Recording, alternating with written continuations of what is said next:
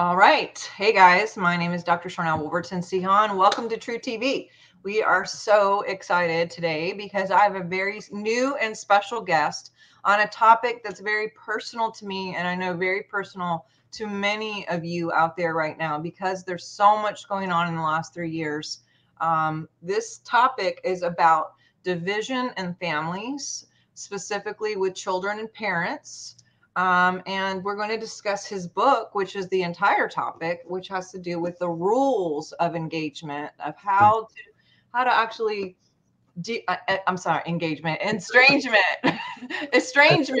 Oh my gosh, here we go. I'm already like flipping over my words. Engagement, yes, that would be nice, but opposite actually. And here we are. We're actually doing this on Valentine's Day, which is interesting. But estrangement is where I was going. As how much division and estrangement there is, even in the middle of what was normal families, and how to deal with that. Like what can we do to navigate through all these different things. So before we get started, I do want to remind everybody, please go to swiftfire.org, get on the newsletter. That way you know all the topics and all the people that are coming up. Definitely do our due diligence and checking out the resources there. There's a lot of different books and online courses and things like that. And hit the subscribe button. And also please share this, because I am guaranteeing you that you yourself are going through this, and or people you know are going through this, because in my practice, I'm seeing it every single day. Statistically, I'm seeing it more than I ever have. And I think it's a lot because of like the culture stuff, the medical choices going on, the politics of things going on right now. There's just been a lot of things that are like kind of pushing agendas and narratives for people to have to make some decisions and choose. So without further ado, Dr. Joshua, I'm so excited to have you. And my first question is going to be, how did you get here? Because I know this is personal for you as well, this estrangement, and I'm going to get that word right. Talk to me. First, welcome, and thank you for being with us today. But talk to me about your book and how this was birthed and your own story. Sure. Well, I was married and divorced in my 20s and have an adult daughter who I'm now very close to. But there was a period of time in her early 20s where she cut off contact with me for several years, in large part in response to my becoming remarried, having children from my second and current marriage, and feeling in many ways displaced and kind of set aside and ignored, and and that my kids from the current marriage had a much better lifestyle than she was exposed to, and were raised in a healthy marriage, unlike kind of the very short-term marriage that she was exposed to with her mother and me. And so at the time there was nothing written to help me, and I made all the mistakes that every other parent makes. I defended, I explained, I got mad.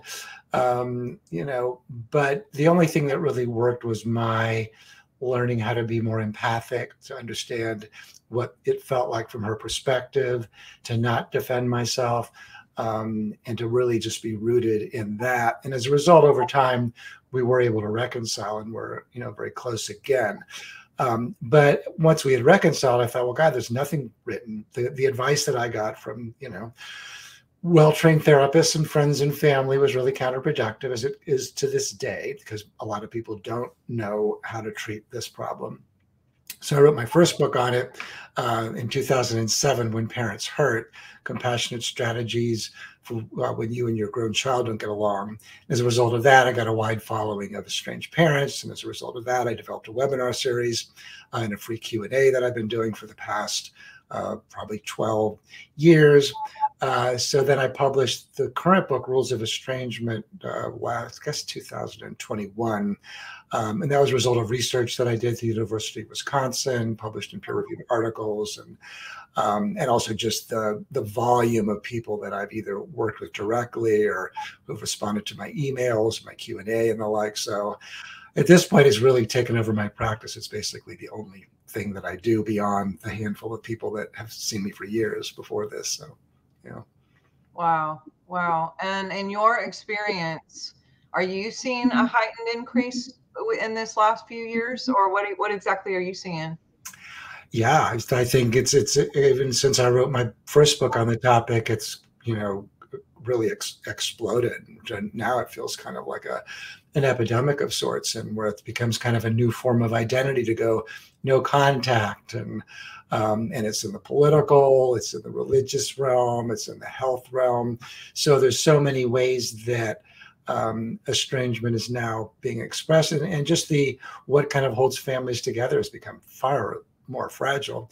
And partly that has to do with the way that family life has changed over the past half century, where, you know, whereas it once was principled on the idea of honor thy mother and thy father, today it's much more, if it isn't in line with my ideals for my identity or my happiness or protection of my mental health, then I not only can I get rid of that person, family member, friend, or romantic partner, but I should. And the failure to do so is an act of some version of cowardice. So all these things have been kind of interwoven with our search for identity and growth and happiness. And parents are just one more person on the chopping block. And that's part of it. I mean, other parts have to do with social media, how it becomes a kind of extended kin and a place where people can get support from others who don't know anything about the family and really have no investment in the family. That's a big factor. Therapists are a big factor in the ways that we can kind of legitimize the idea that somebody was a narcissist or a borderline, or somebody had an abusive childhood, whether or not they did or didn't. That's a huge factor. Rising rates of individualism. You know, in the United States, we have the highest rates of individualism than any other culture. Individualism meaning, oh, go ahead, sure. No, expand upon that, because I haven't finished your book, but I found that very fascinating when you compared other cultures. Can you expand on that a little bit? Yeah, no, I think it's really the most important part of my work is helping parents to kind of code switch between the, you know, the culture that they were raised in, which is, I mean, I'm a boomer. I suspect you might be a boomer too. You know, we were raised in an era where there was still some degree of respect your elders, honor your mother and your father, even if you hated them or had fights with them, you know, it would be still a notion of respect. And honor was still part of the culture. That has completely changed. But we've just become more and more individualistic, meaning we're much more oriented towards our own self, our own happiness, autonomy, separation, independence. These are in many ways the watchword of psychologists, but they've become to be kind of the main touch point in terms of who we are. And the problem with that is that the notions of what we might owe to other people, you know, one of the things that I observe a lot is that estrangement is rarely just between a parent and an adult child, which is my area of specialization. It really fractures the whole family. Siblings line up either to support the parent or the estranged adult child. Grandparents get involved. Grandparents may be cut out from the grandchildren's life if there's conflict between the parent and the adult child.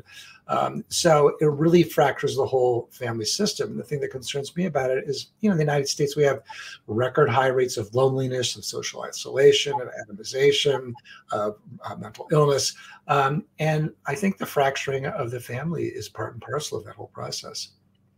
Yeah, I agree. And I think this whole like cancel culture thing, it's been like super trendy to ghost people and like, Yeah. yeah, and I'm not saying that people shouldn't move on from a bad situation. I've had to do that myself, you know, but I think that the missing element that I'm seeing in a lot of these cases is there isn't a healthy sit down conversation involved where it's like, hey, you know, this is what I'm feeling. What are you feeling? You know, is there a way that we can have an adult healthy conversation and like work things through instead of just like literally running away, ghosting, blocking, and they're teaching this on social media and they're, you know, the culture. I mean, my whole channel was taken down because I said a word, you know, it's like, right. People are getting canceled right and left, whether they're celebrities, sports people, you know, whatever. And of course, kids and adults and people probably see all that and go like, yay, yeah, I should cancel you. And, Right. you know, what are your thoughts on that? No, well, you're right. It becomes a mark of some kind of form of identity and strength and assertiveness, and I'm taking on, all these toxic people and setting boundaries, with people, and ghosting those who don't deserve not to be ghosted, who deserve to be ghosted rather. And again, there's very little emphasis on connection and the importance of relationships and the importance of family. Somehow, like, thinking that family is important is considered somehow an old-fashioned, out of date idea. And so, and much of the common culture, like, I'm interviewed all the time, and one of the most common questions I have is, well, when do you know it's time to cut out, when is it time to estrange somebody? And I'm always happy to consider that question, but the other part of that rarely gets asked, which is, well, what is the impact going to be on that parent? Because I know from my day-to-day work with working with sobbing mothers and sometimes fathers that the impact is disastrous. That the parent who's been cut off, not only from their adult child, but from their grandchildren, means that they're going to be denied the most important fundamental sense of identity and happiness and meaning and purpose, because their adult child is upset with some part of them. And I'm with you. I think there are cases where estrangement may be necessary, but I think both sides have to do due diligence. I mean, my whole methodology with parents is, well, first of all, you shouldn't guilt trip your kid if they are estranging you. First of all, you should ask why they're doing it, why they feel like it's necessary, why they think it's in their best interest. You have to take responsibility. You have to look for the kernel of truth, if not the bushel of truth. You have to show compassion, not anger. Even though you feel angry and hurt, you still have to do a due diligence on, well, maybe I have some big blind spots here, that I didn't realize I was being hurtful to you, or that I thought you had a good childhood, but you're telling me you didn't. So let's talk about it. Let's think about it together, not from a perspective of proving you wrong, but more from a perspective of learning more about you. So that's on the parent's side of due diligence. On the adult child side is, well, let me show empathy for what it was like for you to raise me at the time that you did, and what parenting ideals were like when you were raising your child, which was far less psychological in general than it is now. Our generation in many ways invented a much more psychologically intensive form of parenting, but it's gotten to be that on steroids at this point. And so now adult children feel like if they're not happy, then it must be the parent's fault, which is ridiculous, but can be true. But I think adult children also have to be aware of the cost that it is to parents when they cut out the parent, and that should matter to them. That the most important thing isn't just their happiness, but it's also the parent's happiness and how it's going to impact the parent. And then when the parent says they did the best they could, they really mean it. Now, that doesn't mean that the parent gets to continue to be abusive and neglectful and harmful and humiliating and shaming. But if the parent is willing to do the work, willing to change, to accept the child's boundaries, then that should be the start of a productive conversation, not the end of it. Yeah, I agree. And you're right. It does affect the siblings. It affects the grandparents. It affects, there's so many different areas. And I think I'm seeing a lot of people extremely down and depressed, especially around holidays like Valentine's, Christmas, and what have you, when, they can look around and go like, hey, we used to normally do this and now we're not. And like suicide rates are way skyrocketed.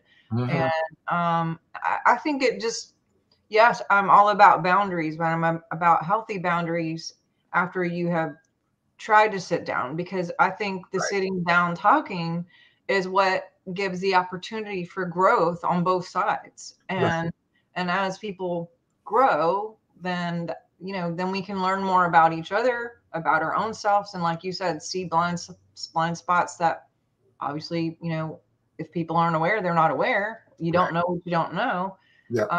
So the whole ghosting, like, bye, see you later, kind of is so crazy and abrupt. And then there's no talking. There's no ability to talk in some cases. I've talked to several people who, maybe their son got married to a woman, and then that was the turning point of the new marriage, where the wife didn't like the mom, or vice versa. So there's all different things. And I think, even like I said, mentioned earlier, the medical situation that we've been in the last 3 years, where some people are pro this and some people are pro that, and people were not being by each other around the holidays or things like that, because there was so much fear around, oh, you didn't do this, or you did do this, or, so I think a lot of like TV and, like you said, social media and things have kind of even been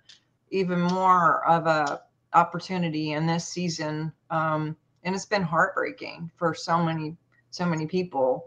What are some of the steps that you went to start out? Like, how do you approach any of this besides taking ownership? Like, what do you do if you can't even reach that person? They have completely blocked you. What do you tell people?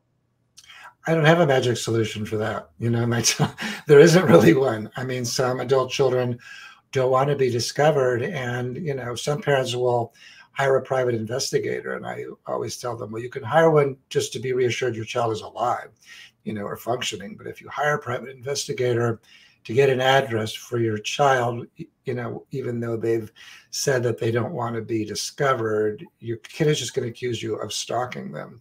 So this is one of those social problems that doesn't always have a solution. And my least favorite advice to give to parents is, I think you just have to wait. And there is a case for sometimes doing nothing. And I usually encourage parents, if they're going to do nothing, to do it for at least a year. And sometimes that works. Either the child may feel like the parent's finally respecting their boundaries and their limits. The child is saying, I don't want to be in contact. Parents finally going, okay, then we won't be in contact. It may also cause them to miss the parent. That old saying, how can I miss you if you never go away, is also true in family life. It may invite more self-reflection, because the adult child may feel like, my mother hasn't reached out to me for 8 months, and she was reaching out, twice a month. I wonder what's going on. Oh, that's right. I said I didn't want to be in contact with her. Do I really not want to be in contact with her? Whereas if the parent is continuing to reach out despite the child's protestations, then the adult child doesn't have to really think about it. And if anything, they just are made to feel defensive. So sometimes stopping is the right thing to do. Yeah. Yeah. Yeah, and I know you mentioned too how there can be an effect if someone goes to see like a psychiatrist or a psychologist, or they get counseling of some form, only getting one side usually, and how that can be helpful, but it can also be harmful. Can you go into that a little bit? Well, sure. I mean, therapists don't exist in a culture outside of the highly individualistic culture. So often we're what the sociologist Alison Pugh refers to as detachment brokers, meaning we help people detach from, people that our clients feel are problematic, and we help them with their feelings of guilt or responsibility, and that's partly why there's this huge anxiety about codependence. I think it's one of the most overused problematic terms in our in our lexicon. There's a place for it, right? I mean, I think everybody needs to figure out whether they're giving to somebody else purely out of guilt and obligation versus something that's truly in their well-being, and being able to find that boundary between giving too much versus giving enough. But I think dependency in all forms has become kind of pathologized, and I think we as therapists aren't often careful enough. We're very eager to help our clients not feel guilty or responsible for family members' happiness, but we're not really as good at helping them think about when they should be more caring, or why they should be more empathic, or or concerned about how their behavior is affecting that parent or family member or other person. And this goes to what the political scientist Yascha Mounk refers to as the age of responsibility, and how our notions of responsibility have changed from what it was, say, 4 decades ago, where responsibility really involved a concept of being responsible to others, to citizens, to family, to community. And it's become this much more self-centered, almost punitive sense of responsibility, where people have to earn their keep in terms of the family. So it becomes what I call the emotional meritocracy, that that adult children will sometimes say, well, you didn't see that I was depressed when I was young, and you didn't get me help, so therefore I can't have a relationship with you. And there's this idea that if the parent missed something or didn't put the then child onto a clear pathway towards happiness, that the adult child owes the parent nothing, despite the fact that really the parents who've been parenting for the past 3 or 4 decades are probably the most educated, dedicated, psychologically aware parents of probably any other generation, and probably providing their children with the highest quality of parenting than any other generation. I mean, it's an anxious, guilt-ridden form of parenting for the most part, but nonetheless, it's a very involved, caring form of parenting, and yet they're being hoisted on this, this banner of, well, you didn't do enough for me, because if you had, I'd be happy now and I wouldn't have anxiety or depression. I'd be confident. It's like, well, maybe, but it may also be your genetics or bad luck or who you married or your siblings or your neighbor or social class. I mean, there's so many things that go into forming an adult identity and sense of personhood beyond parenting and family life. But yet our culture has really embraced this whole idea that everything boils down to your childhood. And it's bullshit. Am I allowed to say bullshit? I just did. I've said it twice. That's great. So awesome. Thank you for saying that. I usually trust someone a lot more if they cuss openly. Me too. I don't know what that is, but it's much more interesting. Yeah. Switching gears, a couple things. Narcissism seems to be like such a hot word, and it seems like if you've ever been on Facebook or Instagram or anything, if there's memes about like everyone's a narc now, like a narc this, a narc that, and I'm not saying that there aren't people who are narcissistic, but it seems to be kind of like trendy again, of just this part of this like labeling, name calling. Oh, well, I'm getting away from this toxic parent or this toxic child, or she's a narc, he's a narc. Speak a little bit about that. No, it's true. It kind of drives me crazy as well. And it's all part of the whole preoccupation with boundaries and gaslighting and this whole idea that you have to gaslighting. For sure. Another one. You constantly have to be on the lookout for people who are going to hurt you and take advantage of you. And it's kind of a paranoid notion that you have to be so suspicious of everybody's motives. But in the parenting realm, my theory about it, even though men are much more likely to be diagnosed with narcissism in a clinical setting, mothers are typically, what I see, being the ones who are being called narcissists. And I think it's because mothers tend to be more involved, because they have been more anxious, over the past 4 decades, because it's harder to raise children. It's harder to get them through the narrow bottleneck that can launch them into adulthood. So to me, I think that the preoccupation with boundaries and narcissistic mothers it's the only way that adult children know how to have a sense of separateness from the parent without feeling too guilty about it. In other words, if I call you a narcissist, well, I don't have to feel guilty about you're complaining I'm not as available to you, or I don't care as much about your feelings. That's a pathology in you that you're narcissistic, not that I'm not being as available as you want me to be. So I think that's a big part of it. Well, and even amongst like friends or whatever, if you tell your friends, he's a narc or she's in, that says so much without much to say, and then there's no reflection on anything that I'm looking at or that person's looking at or whatever, because it's like, oh, well, then it's like permission almost to keep with the behavior or to cut off or not to look at yourself at all, which Absolutely. We're all mirrors, and everything. I try to look at everything as neutral as possible, and to see whatever responsibility I have in anything, and sometimes there's ways to do that, and there's a healthy way to sit down and talk, and then sometimes I'm not given that ability or that option. Right. So and in those cases, that's kind of like, well, it's out of my control, and you kind of have to just go with it and move on and try to work through and navigate your own feelings about it, because there isn't anything to do that you can physically do when it's an adult child, Mm-hmm. Right. That's true. Yeah. Well, I think the reason I don't like the diagnosis or diagnosis in general of parents is just that it does become kind of an excuse to just say, well, they're hopeless. So first of all, I shouldn't feel guilty about that. Second of all, I don't owe them anything. And there's no need for me to feel guilty or empathic towards them, because they're beyond redemption.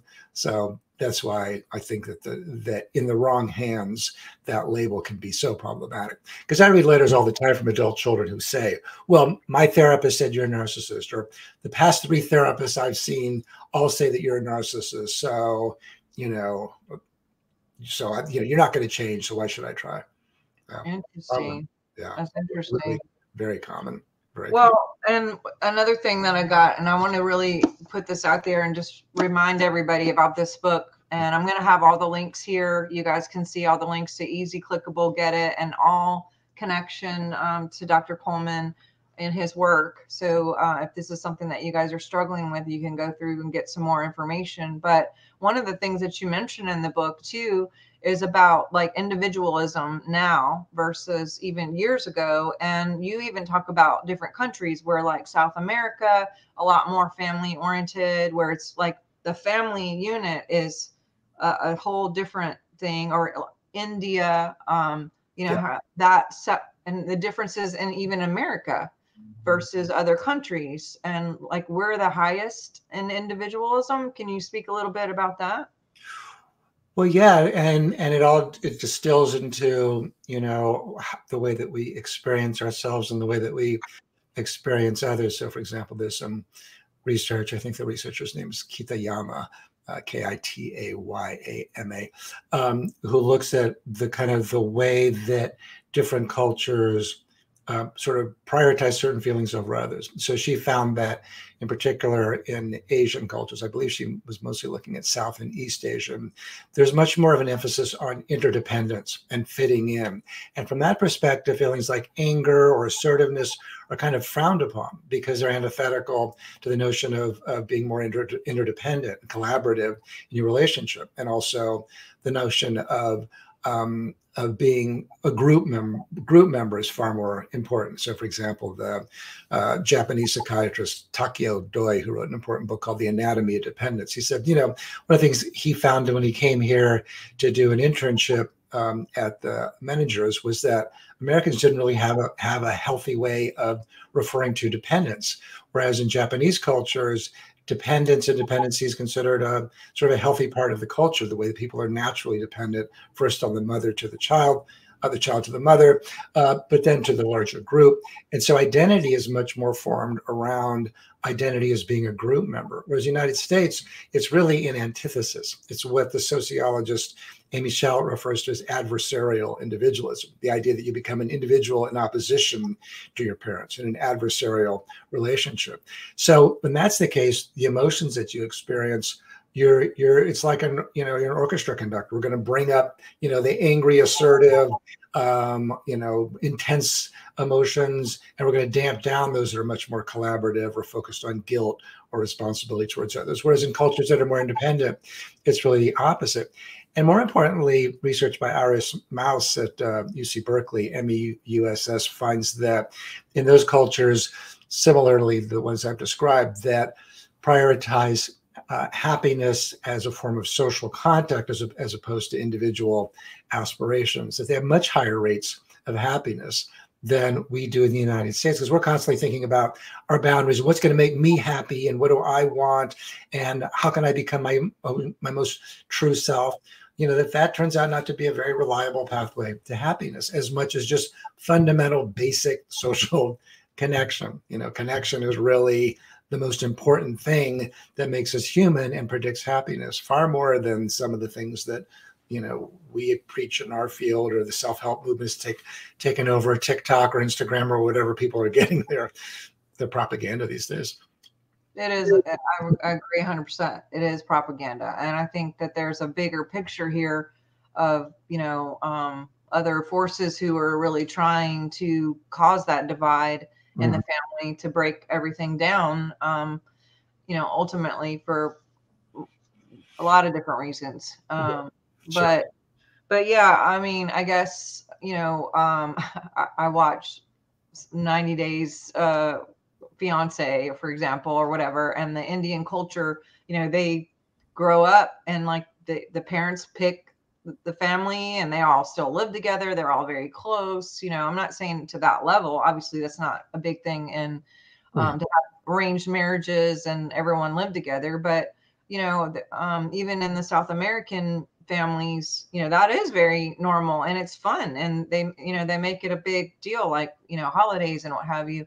Right. I came from a military background. My dad moved you know, we moved every couple years. So I didn't have the luxury of being around my grandparents too much, except for when he was deployed, and we stayed with my grandparents. But when my dad finally retired, I felt home was them.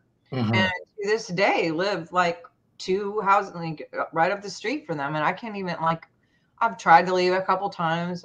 I just can't even imagine being away from them, and not just because what they helped me with, but because I want to be around them. Like I do love them and enjoy them. And do we see eye to eye all the time? Absolutely not. Right. But it just doesn't even occur to me in my mind to like move, or, you know, where now it's kind of like kids grow up and they leave and go out the state or what. It's just very normal. I think with social media where we can have FaceTime and things like that, that helps a little bit too. But it's, you know, this whole, you know, you get up and you go and you do your thing. It's just a lot different now than what I've maybe a decade ago that I've seen, or even 2 decades ago, maybe a bit further back. But would you agree? Well, I certainly agree that Americans are the most geographically mobile, probably of almost any other culture, and that can facilitate estrangements or distance, because the physical distance, and also you're cut off from other people who might influence you towards being involved with the family. Like, you know, we'll come to Easter or Hanukkah holiday or whatever, and, you know, your parents will be there, and you're kind of forced into contact with them in ways that you might not be otherwise. But no, I think that kind of the American story of independence and separation and moving out and being, you know, kind of the rugged individualist is very much at the heart of a lot of these narratives that are still very compelling in our culture.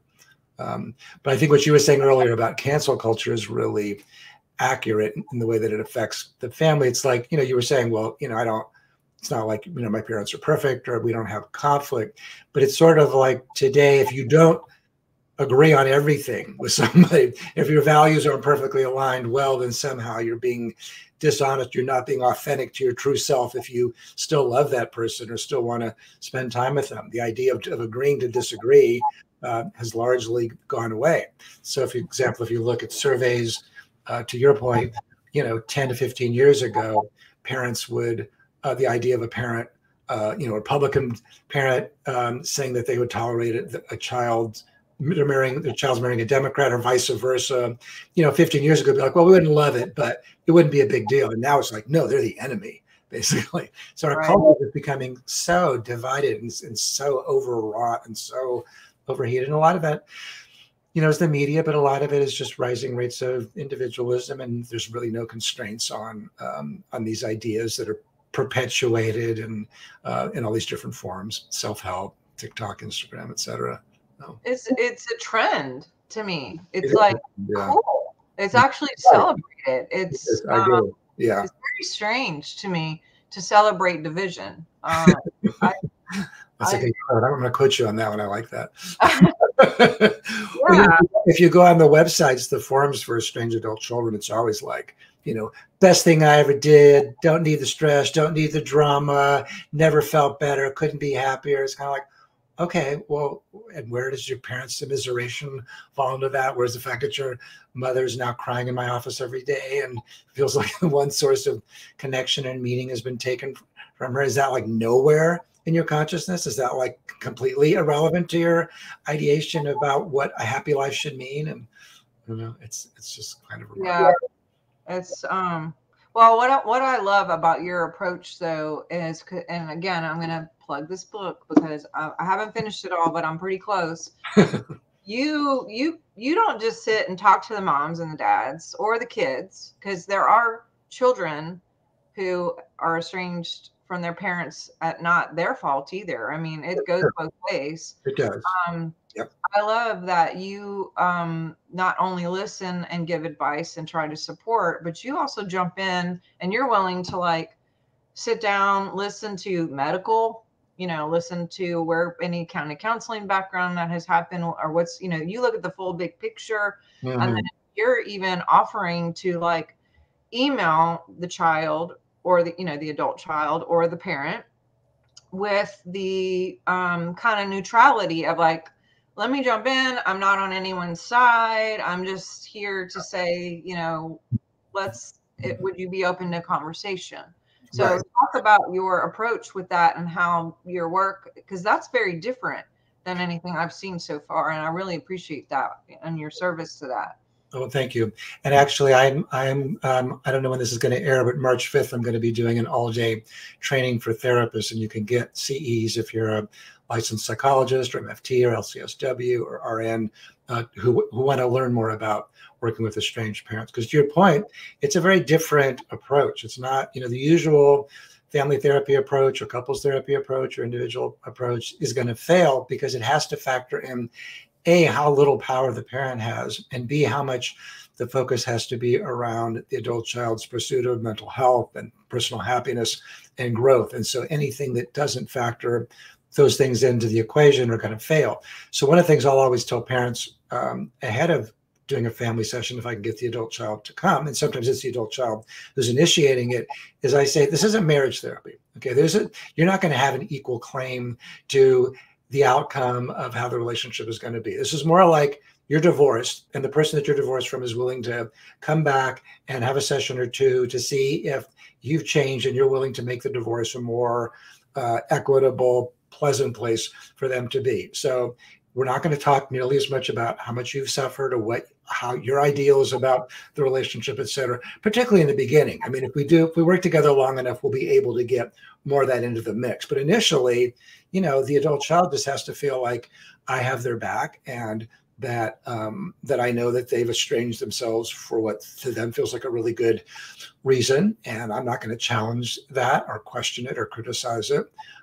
So that's a really important part of the work.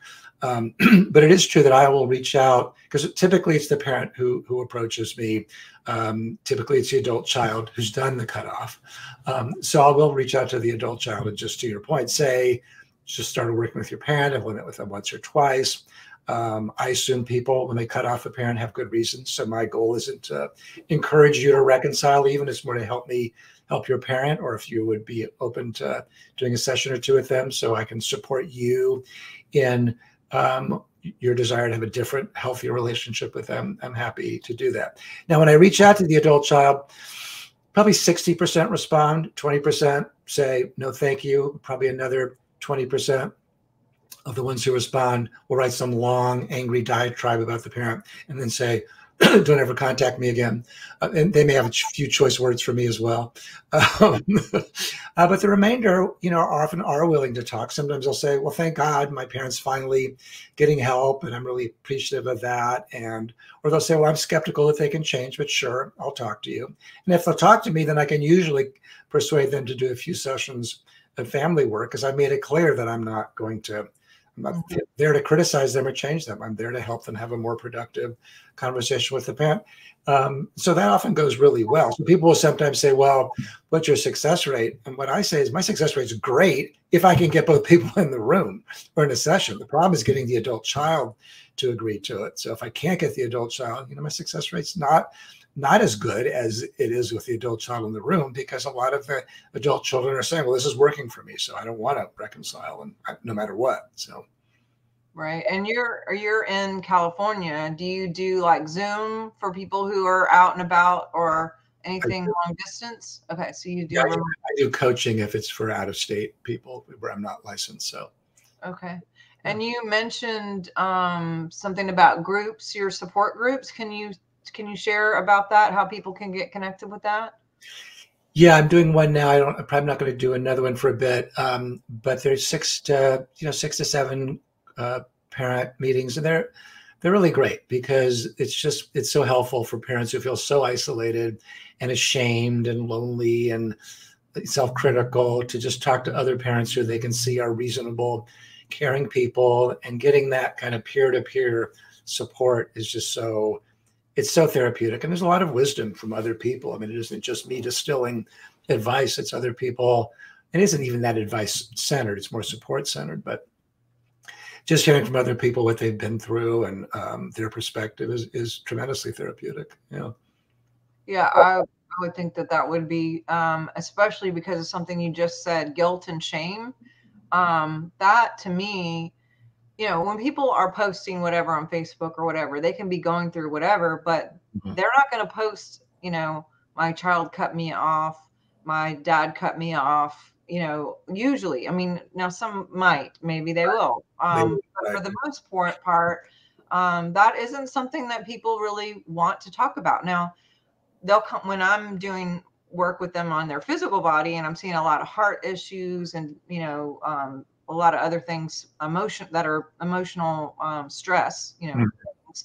And then people will confide in me and say, well, look, this has been happening and blah, blah, blah. I haven't seen my daughter for, you know, 18 months and I haven't seen my grandkids, or, you know, my son isn't speaking to me ever since he got married, or, you know, just, you know, that's when it comes out. But here I would like see, you know, their normal life on Facebook or whatever. And I'm like, well, I would have never known that that was really happening. And it seems to be a subject that really isn't talked about. And that's another reason why I wanted to bring this to light, because it isn't something to feel guilty about. It isn't something to feel shame about. And it is very much like a divorce or a death. You know? And I have had friends who had children and patients who committed suicide and have to deal with, you know, the aftermath of all of that, and then get closure from that. But with divorce or estrangement, it's a little bit different because those people are still alive. You just don't know where they are or what they're doing. And you're dealing with the direction, the whole like rejection, I guess, of not knowing what to do, not having direction, and dealing with all the feelings left all alone, you know. Or you do know where they are because you can see what, you know, see them with their other lives and your grandchildren on Facebook or other forms of social media. And your listeners should know I do have a private Facebook group for estranged parents and grandparents that people can join through my website. So that is kind of a confidential place where people can talk openly about their experience. But no, people do have an enormous amount of shame, and people assume, you know, that they say that they're estranged, that people are going to say, well, you must have done something. What'd you do? Something, yeah. I'm pretty terrible. Kids don't just cut off contact for no reason. And it's true they don't cut off contact for no reason. It's just that the reasons may not be what the parent did or didn't do. I mean, as you said earlier, it could be problematic relationship with the son-in-law or daughter-in-law. It could be a result of the therapist misdiagnosing the parent. It could be parental alienation, you know, where the parents divorce and one parent poisons the child against the other parent, either in childhood or adulthood. It could be mental illness on the parent's part, but certainly on the adult child's part themselves. And in some ways, I see a lot of sometimes adult children just don't know any other way to feel separate from the parent than to cut them off. You know, particularly with cell phones and texting, and some adult children just feel really crowded. It's just kind of like, I don't know any other way to like get some space from you other than to in contact with you. So there's just a lot of pathways to estrangement beyond parental abuse or neglect. Well, you mentioned the word parental alienation. That word is not, or that two words isn't something I ever knew about until about 6 months ago. Someone brought it up to me in a sentence. And I had to Google it because I was like, what is that? So talk about that for those of anyone listening that may not know exactly what that looks like. No, it's a really super common problem that a couple gets divorced and one parent, you know, typically the troubled parent basically just brainwashes the kids against the other parent. They either lie to them about what the parent did, or they give them totally inappropriate information about, you know, who that parent was in the marriage, or they convince that child that the parent was abusive or neglectful or didn't love them or didn't care about them. And it's kind of easy to brainwash a child against the other parent, particularly in a situation where there's not either shared custody or some kind of insistence on shared custody. But it can also happen, you know, in so-called gray divorces, when parents in their 60s on up, which is the most common group that divorce these days. If one parent acts more victimized by the other and, you know, says, well, you know, dad left me with nothing. And, you know, he had all these affairs in the marriage, or, you know, well, mom took advantage of me, or, you know, really act victimized by the other parent and persuade the kids that that other parent is a terrible person and that they're being disloyal to that a parent by staying close to the other parent. And we know from the research done by Amy Baker, other people that do it, I can't remember the other person's name who does a lot, that the long-term effects on children is terrible. I mean, particularly kids who have it happen when they're young. And it's not hard to understand because it's basically inviting a war psychologically inside the child, where there are, feelings of love and obligation and affection for one parent, are those loving feelings are now being kind of made to be toxic inside of them in an act of disloyalty and really confusing. So sometimes kids just cut off contact with the other parent because it's just easier psychologically to have one view than this kind of garbled view of the parents. So no, it's a serious problem and really, really common. So what do you tell the parent who is being pushed aside or rooted against? Like what steps are there? Well, if the kids are minors, then I tell them to get a really good lawyer who knows parental alienation, and try to get before a judge who can insist on enough visitation or custody, or evaluations. Unfortunately, all these things cost money. But if the parent has the resources, don't just assume that time is going to heal all wounds, because it won't necessarily.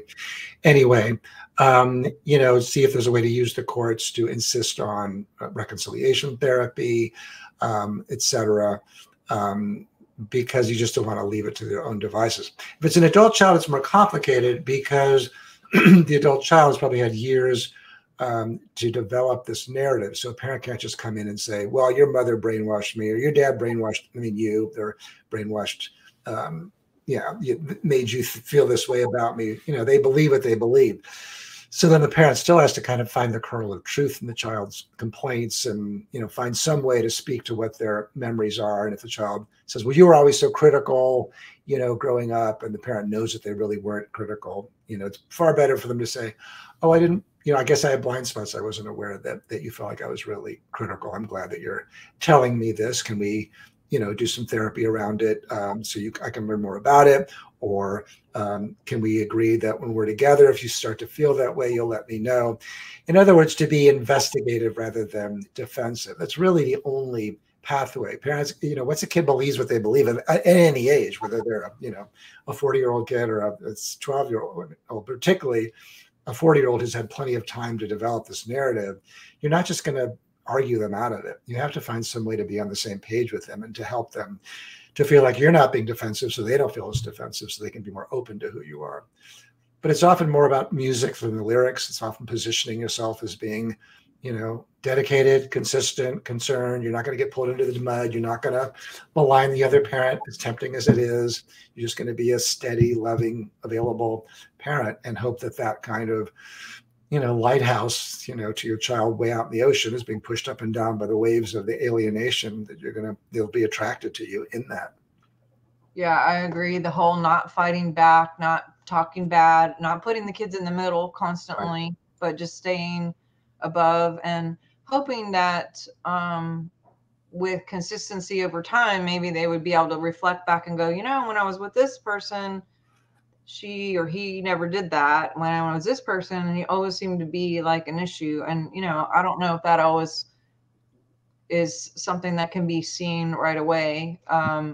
Sometimes that takes years, right, but I have seen that. And, I don't know if we're going to have all the data right now for where we are now, but of course, in 5 or 10 years, we'll be able to look back at where things are and go, oh yeah, but right. Yeah. I liked what you said in the book. I'm going to mention again, because this book is really golden. You talked about the wrong thing to do would be like, well, when I grew up, my dad spanked me and threw me out in the cold and I didn't complain about it. And, darn it, you think you're being abused because I took your phone away for an hour, right. Things were so much different, obviously. I mean, clearly, right. a lot of things that happened to a lot of childhoods back in the day would be straight up abuse in modern terms. For sure. I think we turned out okay, ish. And also, I also think that there, in our age group anyway, that there is a lot of accountability where people really look inward. Maybe maybe I'm just making that up, but it seems like we were trained to work things out. And I grew up in a house where if my sister and I didn't get along about whatever, my parents would be like, y'all get us, they put us in a room and be like, y'all work it out until whatever. There was no options. We just worked it out. And but it's different now. So speak a little bit about that. Well, I think the best study that I've read that explains this difference was an article by the Australian psychologist Nick Haslam. It was called Concept Creep. And Haslam found that in the past 3 decades, there's been an enormous expansion of what is considered to be harmful and abusive, neglectful, or traumatizing behavior. And he did it by looking at the DSM and kind of the way that there's been this enormous expansion over things that get diagnosed. So that's what I meant by earlier in the conversation when I was saying that there's a kind of code switching that's required both by the therapist and by the parent that what in earlier generations would not have been considered to be harmful, abusive, neglectful, traumatizing are now considered that way. And the parent can't just say, well, you're wrong. They have to acknowledge that the ground is shifted underneath their feet. And so now things are being labeled that way. They're being diagnosed that way. And so it's far better for parents to say something like, well, yeah, I wasn't aware that felt emotionally abusive to you, but I'm glad you're letting me know, and I'm happy to talk more about it, or I hear more about what your experiences were, or what can be changed in our relationship to make the relationship better. And similarly with trauma, I mean, a lot of things get called traumatic today that really just don't deserve that in any generation. But still, parents, if you just say, no, it wasn't traumatic, or you're being overly sensitive, or you're being a snowflake, I mean, conversation ends. Everybody wants to be understood, right? So, you still have to find some way to dialogue with that person. And that the entry point is always through empathy and responsibility taking, basically. Yeah. If you're being accused of molesting your child and you know that you didn't, that's one place where I think parents have to just say, well, I can tell you with 100% authority. I'm seeing much more of that, by the way. Really? Yeah, as a result of, psychedelics. Well, I had this memory when I was tripping on psilocybin that you molested me. And I think that explains why I've had all this anxiety. Oh, no, this is really common, or through EMDR, I had a memory. And the whole false memory thing, people still really believe in that you can have a recovered memory at any age. And, even though there's no evidence of it before then. But so anyway, I think if a parent's being accused of molesting their child, I don't think there's a way to nuance that. I think parents should just say, I can tell you with 100% authority that didn't happen because I'm not capable of molesting any child, particularly my own. But then they still have to pivot back to the adult child's experience and say, but I also know that sometimes people remember things in a certain way because they're trying to remember some part of the relationship or childhood that didn't feel good. So I'm certainly happy to meet with a professional, just make sure it's a professional who knows what they're doing, or do engage in some other way to talk with you about this. I'm not trying to shut the conversation down. I'm just saying it's not the kind of thing I'm capable of doing with you or anybody else, because it has to be some kind of a line in the sand. But often kids who are saying that aren't that open to having any kind of reinterpretation of their experience. So most of the time they're not willing to do family therapy. So it's a tough dynamic to work on. Well, this whole thing is tough. I Yeah. mean, everybody, it's a great opportunity for sure for growth and for harmony and for resolution. But also it's a painful time for a lot of people in this season right now, of just feeling isolated, alone, separate. Like you said, the whole identity, that I wasn't even thinking of that, but you brought that up and it's brilliant someone growing up and thinking they're going to be a grandfather and having a baby or a grandchild, and then all of a sudden that's just gone, and not being able to experience, when he turned 1, or birthday parties or Christmas or any kind of gatherings, or, whether, that it's being stolen. It's taken away, a natural part of what life would be, the most meaningful part, and often they're not even invited to the birth, or even they find out about it from somebody else, oh, I heard you're going to be a grandparent. They're like, oh, I am. I didn't know, and so it's humiliating as well, as opposed to feeling very erased. So it's a tragedy. Wow, that's harsh. I mean, but Right. it's true. But yeah. Well, I appreciate you jumping on here with me Yeah. today. I know you are a very busy man. And before we get going, and I just want to make sure everybody knows verbally how to reach you, um, anything you have coming up. Sure. I know you have this book, and you have your first book that you mentioned When with Parents Hurt. When Parents Hurt. Yeah. Okay, I'll have to get that one too. And anything else that you have, or any final words before we Yeah, well, end? just to tell people, if you're going through this, sign up. I have a free newsletter that I publish, 3 to 4 times a week that gives advice to estranged parents on all different aspects that we've talked about today. I do weekly webinars from 4:30 to 5:30 Pacific. They're pretty inexpensive. If you can't afford them, I'll give them to you for free because I want people to have this information. What else? I'm doing this training for therapists, other professionals on March 5th. You can get eight CEs of credit. So if you're a professional and want to learn more about it, and I need more people to refer to because I don't have very many people to refer This to. is important training, guys. I think this is really where we're at right now. This is big because you stay busy. You said this is taking over your whole practice. Oh, yeah, I can't. I have a massive waiting list. I can't. I mean, I'd love to have people to refer to. So if people want to get trained so I can refer to you, I'd be grateful. So. Awesome. And and the name of your website, or any way that where can people sign up for your group and your services? Where can people find you with that? Yeah, it's www.drjoshuacoleman.com. So drjoshuacoleman.com, just like it is in the Chiron, except no period and no caps. So awesome. Yeah. And are you on this group that you have? Is this a Facebook group, or is this something? Yeah. Okay, great. Awesome. Yeah. And I also have a Twitter account and Instagram, and so people all the things. All the things. All the things. Awesome. Age, exactly.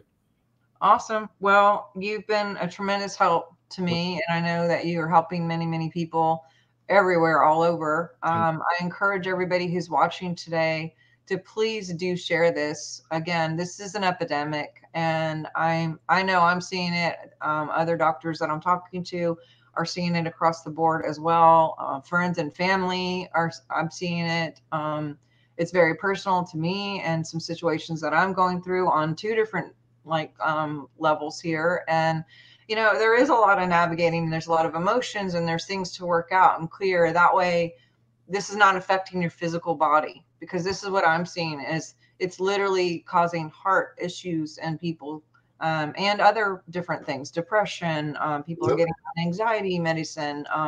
They're just feeling helpless or isolated or alone, or sad. A lot of grief is huge. Yeah.